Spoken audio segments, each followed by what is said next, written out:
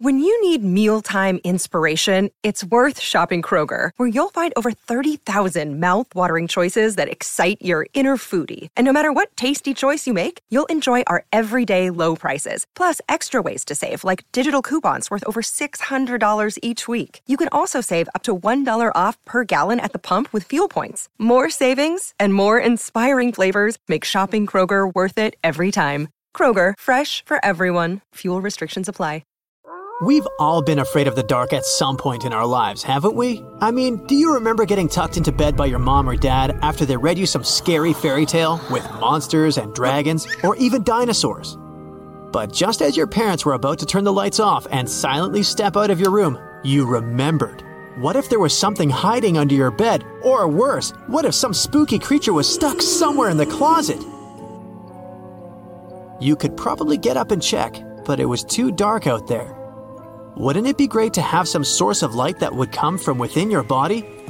You could always use it whenever you get surrounded by darkness. Unfortunately, as humans, we aren't able to do that. But there are a bunch of creatures out there that can, in fact, light themselves up. That's thanks to a little something scientists call bioluminescence. Animals and fish living in the ocean tend to have this talent more often than others. And you can find these creatures anywhere, close to the surface or deep down at the bottom. 2.5 miles deep if you have a knack for numbers. These creatures use their light for a lot of things, like communicating with other members of their species, luring in prey, and even scaring away enemies.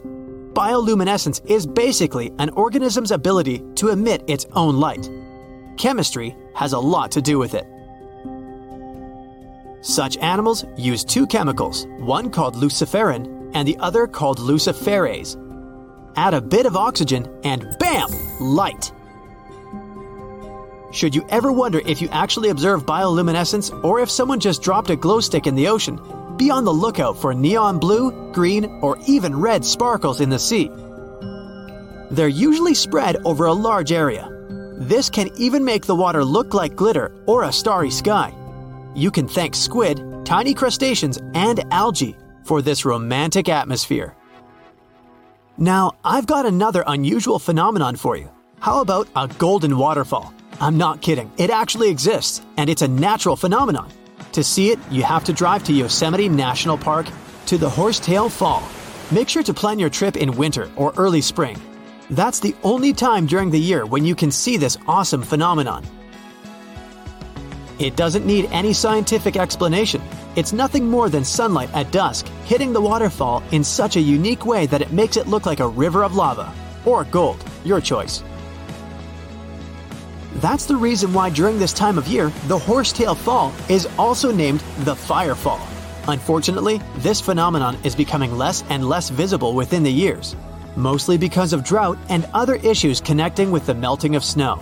So, should you ever decide to visit, keep an eye on the waterfall, since the effect is very brief. Ever heard of a dirty thunderstorm?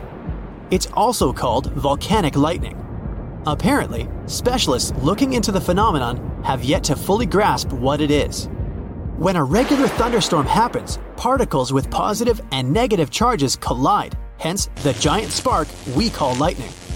It also makes a lot of noise, which you can recognize as thunder.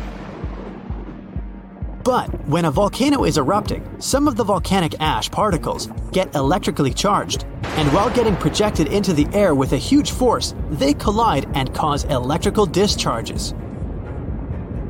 This whole process makes it look like there's lightning coming from the volcano itself. Imagine all that ash, gas, and smoke coming from the crater, and then add some electricity to the mix. It'll make the whole picture look really bizarre. No wonder this phenomenon is called the dirty thunderstorm. Now, how about clouds that look like waves? Those are called asperitas clouds, and they're actually quite close to the ground, unlike your regular day-to-day clouds. The name comes from the word aspero, which in Latin translates to rough or uneven. On rare occasion, you may spot such clouds when the weather is calm, but they're mostly associated with thunderstorms. These clouds appear during unstable atmospheric conditions, and surprisingly, they don't produce rain. Even though they do resemble dark storm-like clouds, they also create random patterns, tricking your eyes into thinking you're looking at the surface of the sea from under the water. Another impressive kind of cloud is called mammatus clouds.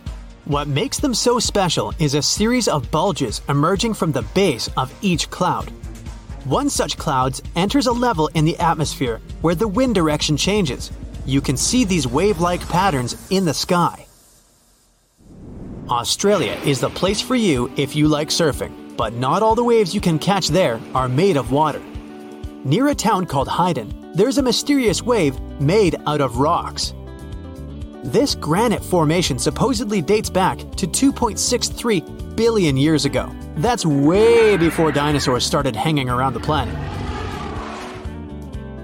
Standing at 49 feet high and 360 feet long, the wave was formed as a result of two processes: weathering and erosion. There's softer sediment at the base of the wave rock, which was chemically weathered by groundwater. Winds and rain did the rest of the job, causing the erosion of the rest of the formation. Its red, yellow, and gray stripes are made of iron hydroxide, carbonates, and other chemical compounds that were washed down by the rain. You've made it to Australia, so stick around a bit more. There's one more location here that seems unreal. You'll need to fly over this one, however, if you want the best picture. In the western part of the country, surrounded by green woodlands, there's a series of lakes. They're all a staggering shade of bright pink. Out of them all, the most famous is Lake Hillier, a 2,000-foot-long reservoir. It's surrounded by both sand and a forest of eucalyptus trees. This makes the cartoon-like hue of the lake stand out even more. One of the many theories explaining the color of these mysterious lakes is connected with algae. These algae appear to gather high levels of a substance called beta-carotene, which has a red-orange pigment in it. Another explanation involves haloarchaea. Those are microorganisms that sometimes look red. Even if you don't enjoy flying, the lakes are great for taking a swim. They're not toxic, even though they have loads of salt in them. This means you'll be able to stay afloat easily, and the water won't damage your swimsuit. During winter up north in Canada, a bizarre phenomenon happens at Lake Abraham in Alberta. Underneath the frozen surface, you can spot some weird objects that look like frozen jellyfish. It's definitely not the case, as these creepy formations are just frozen methane bubbles.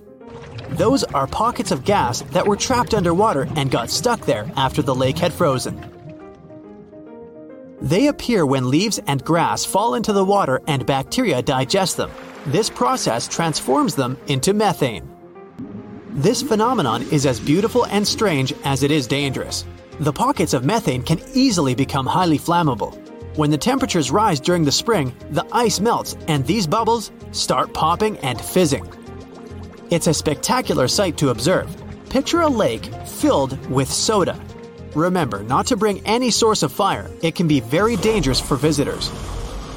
You can check out these types of lakes all across Canada's Banff National Park. Nature often tends to make its own music. Just listen to the sound of crickets at night, or the soothing noise of a waterfall. But in Bucks County, Pennsylvania, there's a strange geological phenomenon which takes nature soundtracks to a completely different level. These are called the ringing rocks, and scientists still can't explain their unusual behavior.